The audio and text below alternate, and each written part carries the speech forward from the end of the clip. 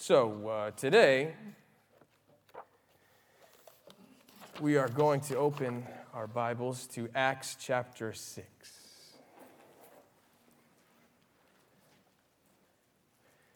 We're going to look here at one event that I think, as a missionary and as a Christian who is not a Jew, is very, very important. This event is a very, very important event in our history, and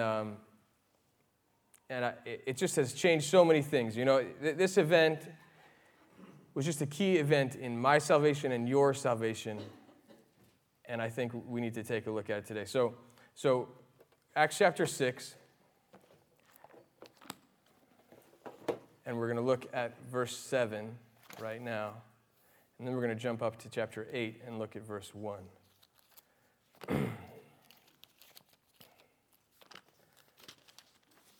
So it says, "Then the word of God spread, and the number of the disciples multiplied greatly in Jerusalem, and a great many of the priests were obedient to the faith." So here we have the situation in Jerusalem. It's a young church, and everyone is excited. Things are happening. Even priests are coming to faith. And it says in chapter 5, verse 26, that the officers the high priest sent to round up the apostles, they were afraid of the apostles, and because they were thought, if we go and use force with these guys, everyone in the whole place is going to stone us, is what it says.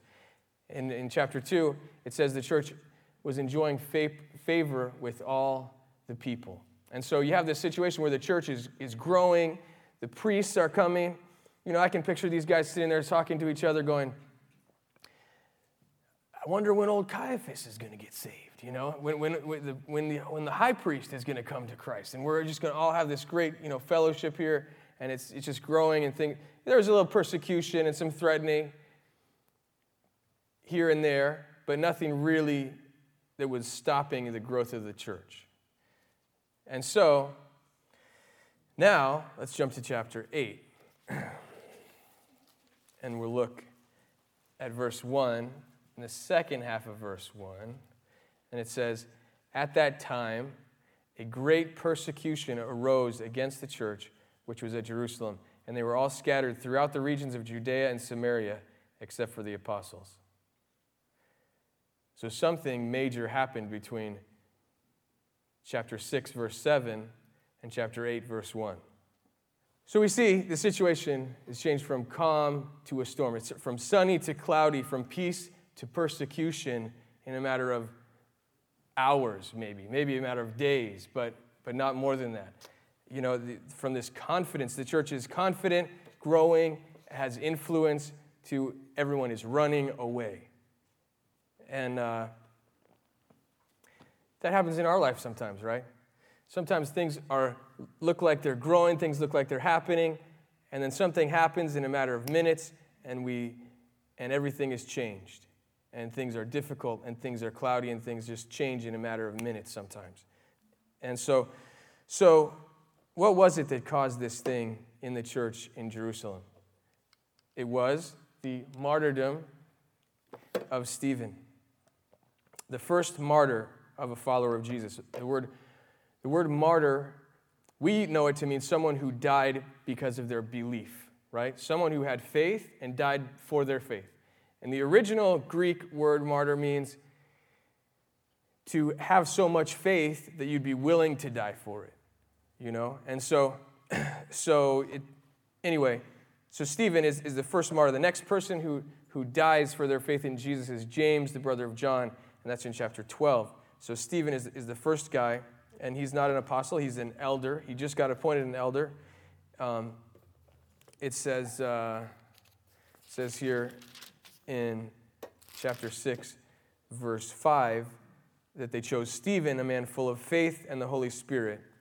And he was set before the apostles with some others and set up as an overseer, an elder-type person. And so he was a man full of faith and of the Holy Spirit's power. So let's read chapter 6, verse 8, and we're going to go till 7, verse 1, and let's see what happens to this guy. So Stephen, full of faith and power, did great wonders and signs among the people. And then there arose some from what is called the synagogue of the freedmen, the Cyrenians, the Alexandrians, and those from Cilicia and Asia. And notice that they're from Cilicia and Asia, and that's the same place that Paul is from, the Apostle Paul, who's called Saul at this time. We'll see him in a second, but he could have been involved in this dispute in some way, and we know he was later on, so let's see what happens. But these guys from the synagogue of the freedmen, disputing with Stephen, and they were not able to resist the wisdom and the spirit by which he spoke.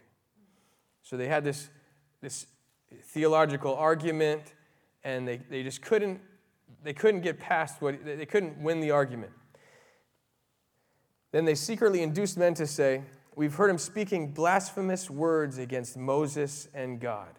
So these guys, they couldn't win a fair fight, so they had to go to dirty means and got a bunch of guys to start saying, "We've heard him speak blasphemy against Moses and God." And they stirred up the people, the elders, and the scribes. And they came upon him, seized him, and brought him to the council.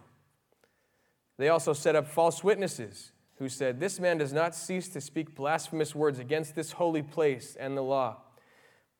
For we have heard him say that this Jesus of Nazareth will destroy this place and change the customs which Moses delivered to us." And all who sat in the council, looking steadfastly at him, saw his face as the face of an angel. And then the high priest said, "Are these things so?" Does this situation sound familiar? Kind of like what happened to Jesus not too long before that, right? And so some of these accusations are some of the same accusations that they had against Jesus even, And most of these accusations are actually against Jesus. So if you look at this, we've heard him speaking blasphemous words against Moses and God. Now, why would he say that? They're probably twisting because Stephen was probably saying that Jesus is greater than Moses and that Jesus is the Son of God. Just what Jesus said about himself. And we'll see that in a second in Stephen's speech. And it says, we've heard him say that the Jesus of Nazareth will destroy this place and change the customs which Moses delivered to us. All the same stuff they were saying against Jesus just to stir people up, and none of it's really based in the truth. But the accusations really are against Jesus. When people are attacking you for your faith, they're really attacking Jesus. They're not really attacking you. They're attacking you because of Jesus and what he did and that you believe in him, yeah. But their issue's really not with you. Their issue's with Jesus. And so that, they were upset, just like they were with Jesus, that they were losing influence and they just couldn't win an argument with this guy. And we'll see why in a second.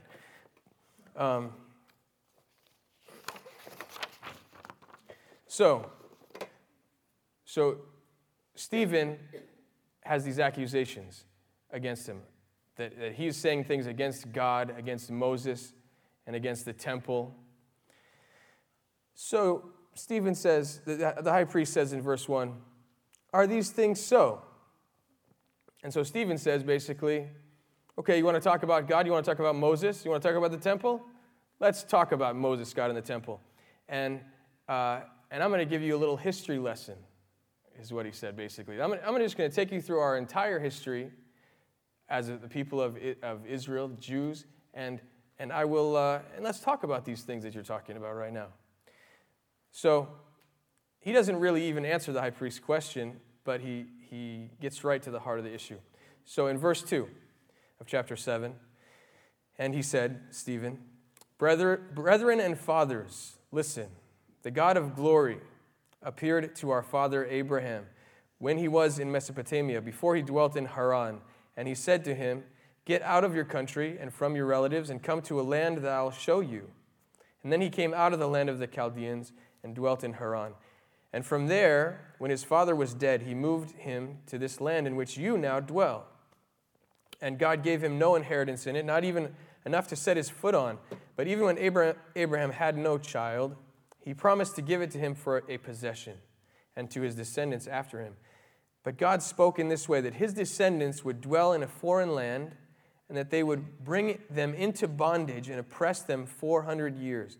And the nation to whom they will be in bondage I will judge, said God. And after that they will come out and serve me in this place. And then he gave him the covenant of circumcision. And so Abraham begot Isaac and circumcised him on the 8th day. And Isaac begot Jacob, and Jacob begot the 12 patriarchs. So Abraham got on his camel and came to the land that we know as Israel. And he's called a friend of God in the Scripture. Why is he called a friend of God? Because God actually spoke to him face to face. He came down and ate with Abraham. And so here we have God coming in the form of a man and speaking with Abraham. And that's one of these things these guys are saying against Jesus, that God doesn't come down in the form of a man. He can't be God's son because God, how can he be? It's really, they're attacking Jesus' deity. And Stephen is saying Jesus is God, and he's saying God can come down and speak and eat and be a person, and he did it in the form of Jesus. And this is, so he's defending it through this thing of Abraham. And the other thing we see this story, this quick short thing of Abraham, is that God has promises for the people of Israel, and promises that he keeps. And so first of all, he promised a good thing, that you're going to be in this land, I'm going to give it to you as a possession. Then the second thing he said, but you're also going to be in bondage for 400 years, and then you're going to come out. And they had this covenant of circumcision. So before Moses, before there was the law, there was the covenant. And we see that here. And so in verse 9, he moves on to Joseph. And we're doing this kind of quick because we kind of have to. Because my dad said I couldn't go over 25 minutes this time like I did last time. So, and the patriarchs, in verse 9, becoming envious, sold Joseph into Egypt. But God was with him and delivered him out of all of his troubles and gave him favor and wisdom in the presence of Pharaoh, king of Egypt, and he made him governor over Egypt with all his house. And now a famine and great trouble came over all the land of Egypt and Canaan, and our fathers found no sustenance. But when Jacob heard that there was grain in Egypt, he sent out our fathers first. And the second time Joseph was made known to his brothers, and Joseph's family became known to Pharaoh. Then Joseph sent and called his father Jacob and all his relatives to him, 75 people. So Jacob went down to Egypt, and he died, and he and our fathers, and they were carried back to Shechem and laid in the tomb that Abraham bought for a sum of money from the sons of Hamor, the father of Shechem, or Shechem, as you know. So here we have Joseph. And Joseph is here an image of Jesus. Joseph was rejected by the fathers of the tribes of Israel. He was sent away and rejected by the people, and then he saved them from death later on. You see? So the fathers, our great fathers, were the ones who rejected Joseph, and then Joseph saved them. And you see how that's like a picture of Jesus, right? So then we move on to Moses. And this is the big one, because this is the big accusation. They're saying things against Moses. So let's see what happens. In verse 17, but when the time of the promise drew near, which God had sworn to Abraham, to the end of this 400 years of bondage, the people grew and multiplied in Egypt until another king arose who did not know Joseph. And this man dealt treacherously with our people and oppressed our fathers, making them expose their babies so that they might not live. And at this time, Moses was born and was well-pleasing to God, and he was brought up in his father's house for 3 months. Now, I don't really know how Moses was well-pleasing to God at 3 months, but he was. And at this time, Moses was born and was well-pleasing to God, right? In verse 21. But when he was set out, Pharaoh's daughter took him and brought him up as her own son. And Moses was learned in all the wisdom of the Egyptians and was mighty in his words and deeds. Now when he was 40 years old, it came into his heart to visit his brethren, the children of Israel, and seeing one of them suffer wrong, he defended and avenged him who was oppressed and struck down the Egyptian. For he supposed that his brethren would have understood that God would deliver them by his hand, but they did not understand. And the next day he appeared to two of them as they were fighting and tried to reconcile them, saying, Men, you are brethren, why do you wrong one another? But he who did his neighbor wrong pushed him away, saying, Who made you a ruler and a judge over us? Do you want to kill me as you did the Egyptian yesterday? And then at this saying, Moses fled and became a dweller in the land of Midian, where he had 2 sons. And when 40 years had passed, an angel of the Lord appeared to him in a flame of fire in a bush in the wilderness of Mount Sinai. And when Moses saw it, he marveled at the sight. And as he drew near to observe, the voice of the Lord came to him, saying, I am the God of your fathers, the God of Abraham, the God of Isaac, the God of Jacob. And Moses trembled and dared not look. And then the Lord said to him, Take your sandals off your feet, for the place where you stand is holy ground. I have surely seen the oppression of my people who are in Egypt, and I have heard their groaning, and have come down to deliver them. And now come, I will send you to Egypt. So this Moses, whom they rejected, saying, Who made you a ruler and a judge, is the one that God sent to be a ruler and a deliverer by the hand of the angel who appeared to him in the bush. And he brought them out after he showed wonders and signs in the land of Egypt and in the Red Sea and in the wilderness for 40 years. So, another story, and the whole point of this is to point out that Moses was rejected also by the people. They said, Who are you? Who made you a ruler and a judge over us? We don't want anything to do with you. And so he fled, and then God sent him, it says in verse 35, that God sent him to be a ruler and deliverer. Now, what does that remind you of? So the one who was rejected, Jesus, the one who was rejected by the people, was sent to be a deliverer and ruler also. He hasn't shown that ruling power yet on earth, but he will. And so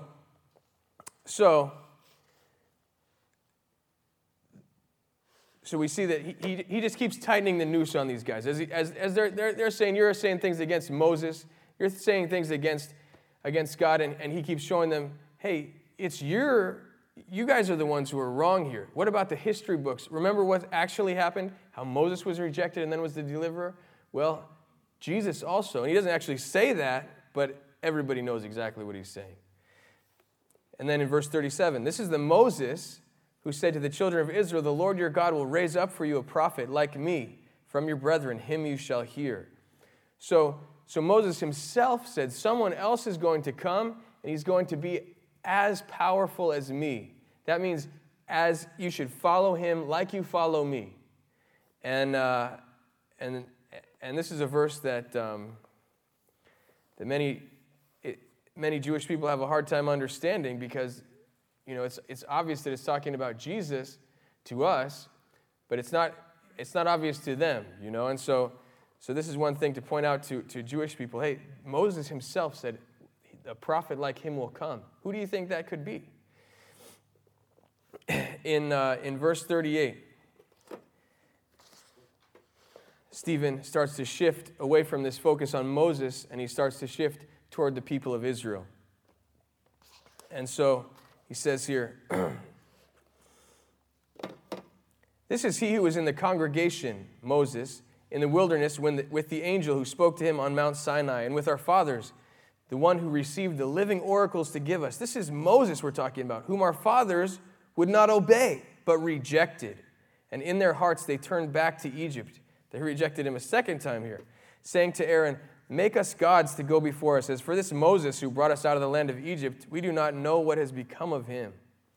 And they made a calf in those days, offering sacrifices to the idol and rejoiced in the works of their hands.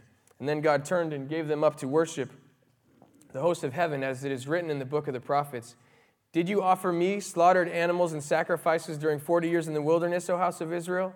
You also took up the tabernacle of Moloch and the star of your god Remphan, images which you made to worship, and I will carry you away beyond Babylon. Our fathers had the tabernacle of witness in the wilderness, as he appointed, instructing Moses to make it according to the pattern that he had seen, which our fathers, having received it in turn, also brought with Joshua into the land possessed by the Gentiles, whom God drove out before the face of our fathers until the days of David, who found favor before God and asked to find a dwelling for the God of Jacob. But Solomon built him a house.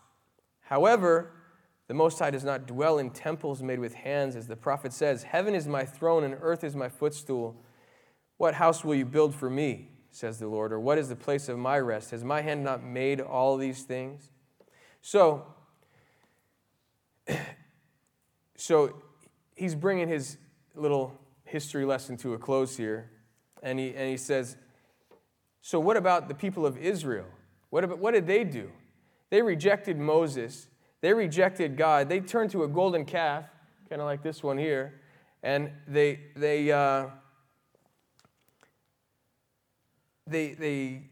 continued to turn away from God all through the days when they had the tabernacle, when they had the temple, when they had Solomon's glorious temple. They still were turning away from God continuously, over and over again.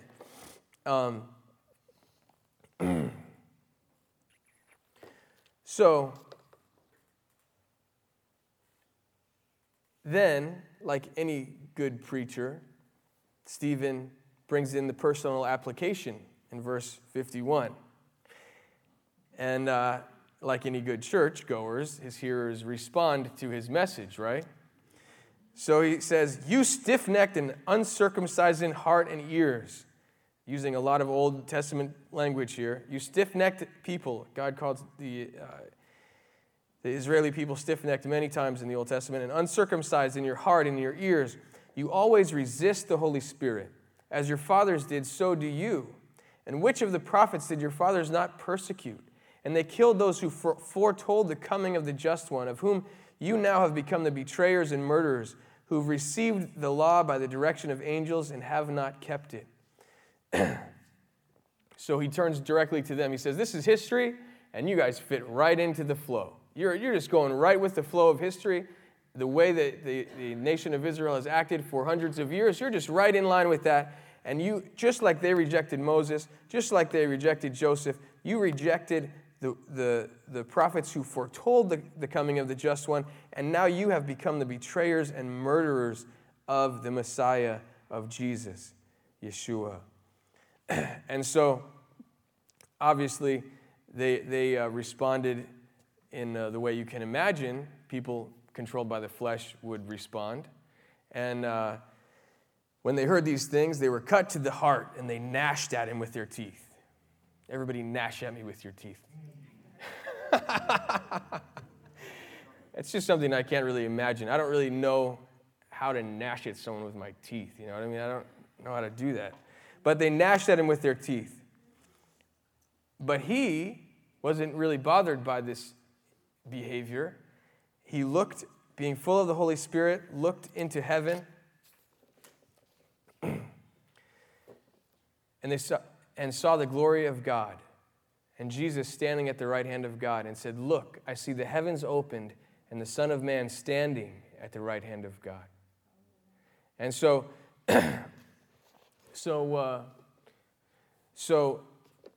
when this happens, there's a whole bunch of little things happening here. The chief priest, who's probably the same chief priest who put Jesus on the cross, really, he's remembering what Jesus said. And in Matthew and Mark, it says that Jesus said, "You will see the Son of Man sitting at the right hand of the Father in his glory," you know? And so the chief priest remembers that Jesus told him that. And now here's this guy, Stephen, saying that he sees him standing at the right hand of the Father, not sitting, standing in a position of authority. And so this is also pretty encouraging for Stephen at this point. And, you know, I think Stephen probably could have guessed that he wasn't going to make it out of this confrontation alive. You know, I don't know if he knew for sure, but he's sitting there going, the whole city is against me. They got me in this council. He's remembering what they did to Jesus and how, because that's not too far back, and sitting there, and he knows this is probably his time. You know, you got the mob against you. What are you going to do? And so Jesus says, "Here I am. I'm standing with you." And then Stephen puts his eyes on Jesus, and he doesn't take his eyes off until his eyes close. And I would imagine he keeps them on after that too. Keeps him on Jesus after that as well. Because you see here, from the time he says that, look, I see the heavens opened and the Son of Man standing on the right hand of God. Everything he says, he's talking directly to Jesus. So then these guys, they cry out with a loud voice, these angry people who are pretty upset. And they stop their ears because they don't want to hear it, and they ran at him with one accord. And they cast him out of the city and stoned him. And the witnesses laid down their clothes at the foot of someone named Saul. And they stoned Stephen as he was calling on God and saying, Lord Jesus, receive my spirit. And then he knelt down and cried out with a loud voice, Lord, do not charge him with this sin. And when he had said this, he fell asleep. And now Saul was consenting to his death. And at that time, a great persecution arose against the church, which was at Jerusalem, and they were all scattered throughout the regions of Judea and Samaria, except the apostles. So, Stephen also is an image of Jesus. You know, in his life, he was willing to serve. We don't really know anything about him except for the fact that he was full of the Holy Spirit and power, and he did things. He was willing to serve. But then in his death, he's also like Jesus himself, saying, Lord Jesus, receive my spirit. Do not charge them with this sin. Forgive them. He doesn't quite go as far as Jesus did, saying they don't know what they're doing, because I think by this time the guys knew what they were doing. But he says, don't charge them with this sin. Even though they know what they're doing, let it go. And Saul is standing there, and so he's praying for Saul himself, included in that prayer, who becomes the one who wrote most of our New Testament. So in his life and his death, Stephen also is an image of Jesus. So we go to the next slide here. And I'm just wrapping this up now. So why would God let this happen? Right? I mean, here you have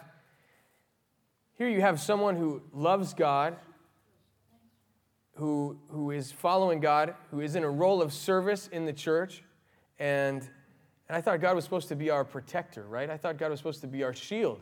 I thought he was supposed to keep away all evil from us, right? And so, you know, this definition of his history, I think, is good. God carrying out his plan his way. And so we've got several different histories in this story. We've got Stephen's personal history, right? He became a believer somehow. He's serving God with all of his heart, and he has a victorious ending, you know? Does Stephen, you know, he stands up, the Holy Spirit is speaking through him.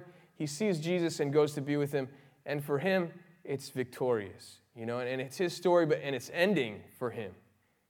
But he's not too upset about it, I don't think.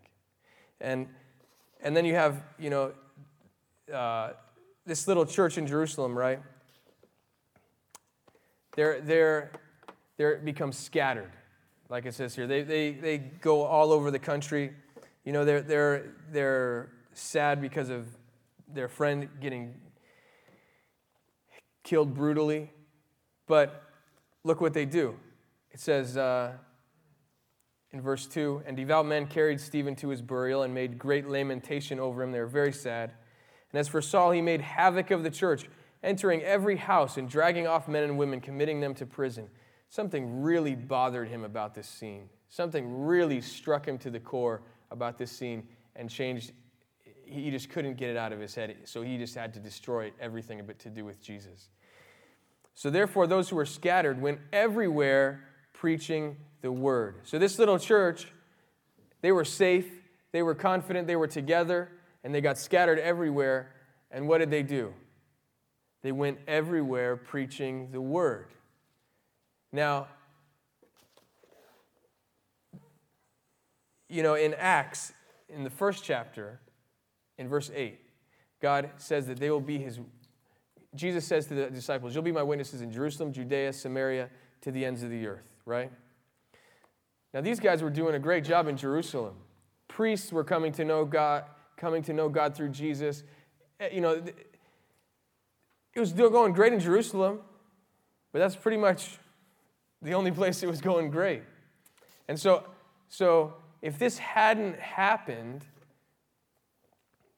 there might still just be a little group of Jewish believers in Jerusalem today who just, hey, this is great for us, and, we're having a great time. We tend to get safe, We tend to get in these zones of we know what we need to do, and we just keep doing those things over and over, and this is my life and my routine, and we get into that, and sometimes God wants to shoot us out of that routine because he's got some other plan, and we don't necessarily like that plan all the time, but these guys stayed faithful even though they probably didn't like the fact that they were running into the wilderness to be safe, but they stayed faithful preaching the word. So it seems that things always make more sense when we look at life, especially when we look at life, and especially the tragedies, when we look at them through God's eyes. He's got some sort of different picture. And sometimes he shares that picture with us a little bit, where we can sort of understand why this happened. But sometimes we have no idea, And the thing that I think is, when we come to those situations, we have to say, you know what? Who cares why? We have to let it go. We have to say, I am going to follow him even in this pain, even in this difficulty. I'm going to keep moving forward and telling people about Jesus because that's the only hope I have. In the middle of getting stoned, Stephen is looking at Jesus, and Jesus is standing with him. And he may or may not have understood exactly all the reasons why he was the one who was going to get stoned. It probably could have happened to anyone. These things were starting to boil up, but they chose, this guy Stephen is the one we're going to take down. And he may have not known why. And maybe his family didn't know why either. But he looked up and saw Jesus standing with him in that pain, in that time of need. And so sometimes we have to just say, you know what? I don't know why, but I'm trusting my Savior and his good plan. My friend Tom,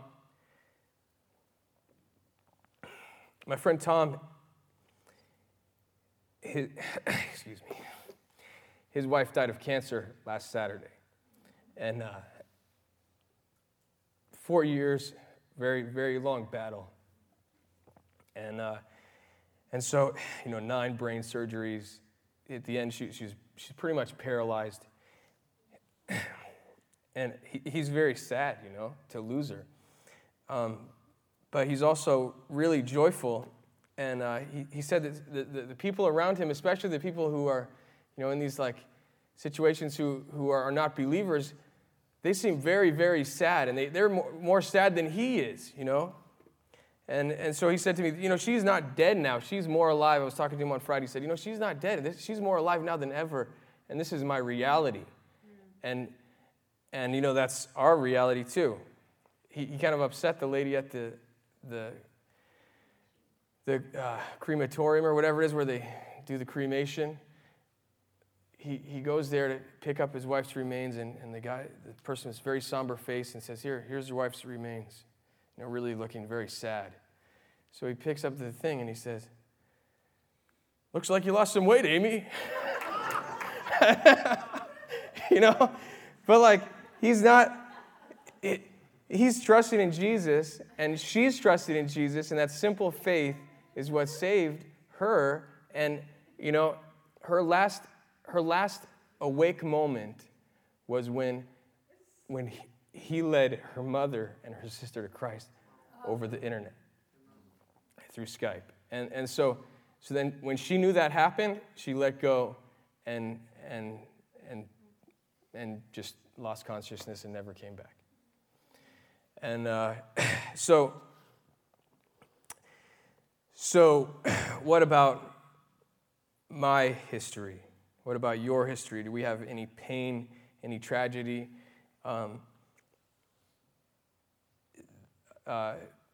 Pastor Joe Paskowitz in Connecticut. He says, every heart has pain and every family has trouble.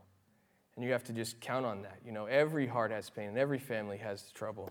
And so God may not be calling you to stand up for your faith in a way that costs you your physical life right now, where you are going to die a painful death because of that. Who knows what's going to happen in the next 50 years in this country? I don't know. But right now, he may not be doing that. But he probably is calling you to die to yourself and put his plan first. We don't know the whole plan.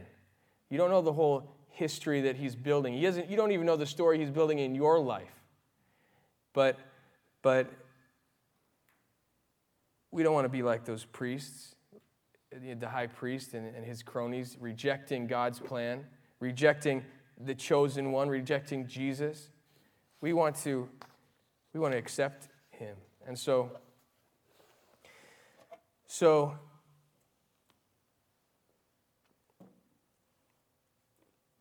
if you're here this morning and you do not know Jesus as your Savior, if you don't know that he has died for your sins and that he loved you, if you haven't accepted his love, it's not about joining a church, it's not about being part of this church or any other church, it's about knowing Jesus and accepting his love.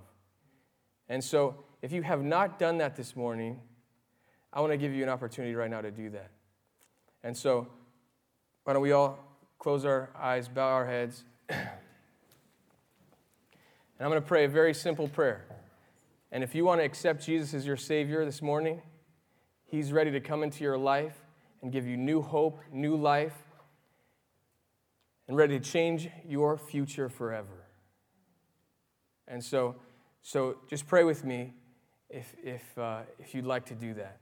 And like I said, it's just about knowing Jesus, a personal relationship with him. It's not about this church or anybody in this church. It's about knowing Jesus Christ as your Savior. So let's pray.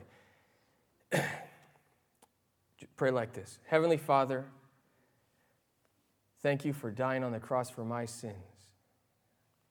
I confess to you that I am a sinner and that I need you to save me. And I'm not going to reject you anymore. Right now, I accept your love. I accept your forgiveness. I accept your mercy and your grace. I give you the rest of my life to do with whatever you want, and I make you my Lord and my King. Please walk with me and stand with me as you stood with Stephen as I face the difficult times. And it's in Jesus' name I ask this. Amen. And so, just keep your heads down for a second. If anyone prayed that prayer, I want you to look at me right now. I'd like to know that you prayed that prayer. Awesome. Praise God. Awesome. Well, we've got some new members of the family. So if you want to, if you pray that prayer, I really would want you to come and talk to us afterward. My dad, Pastor Rich, some of the elders will be up here. I want to talk to you. So we've got some stuff to give you, a free Bible, some other stuff. Just we'd like to pray with you and talk to you. So come up and talk to us, okay? We're going to sing one last song. And if anybody else needs prayer as well, come up. We love to pray. So let's sing a song together.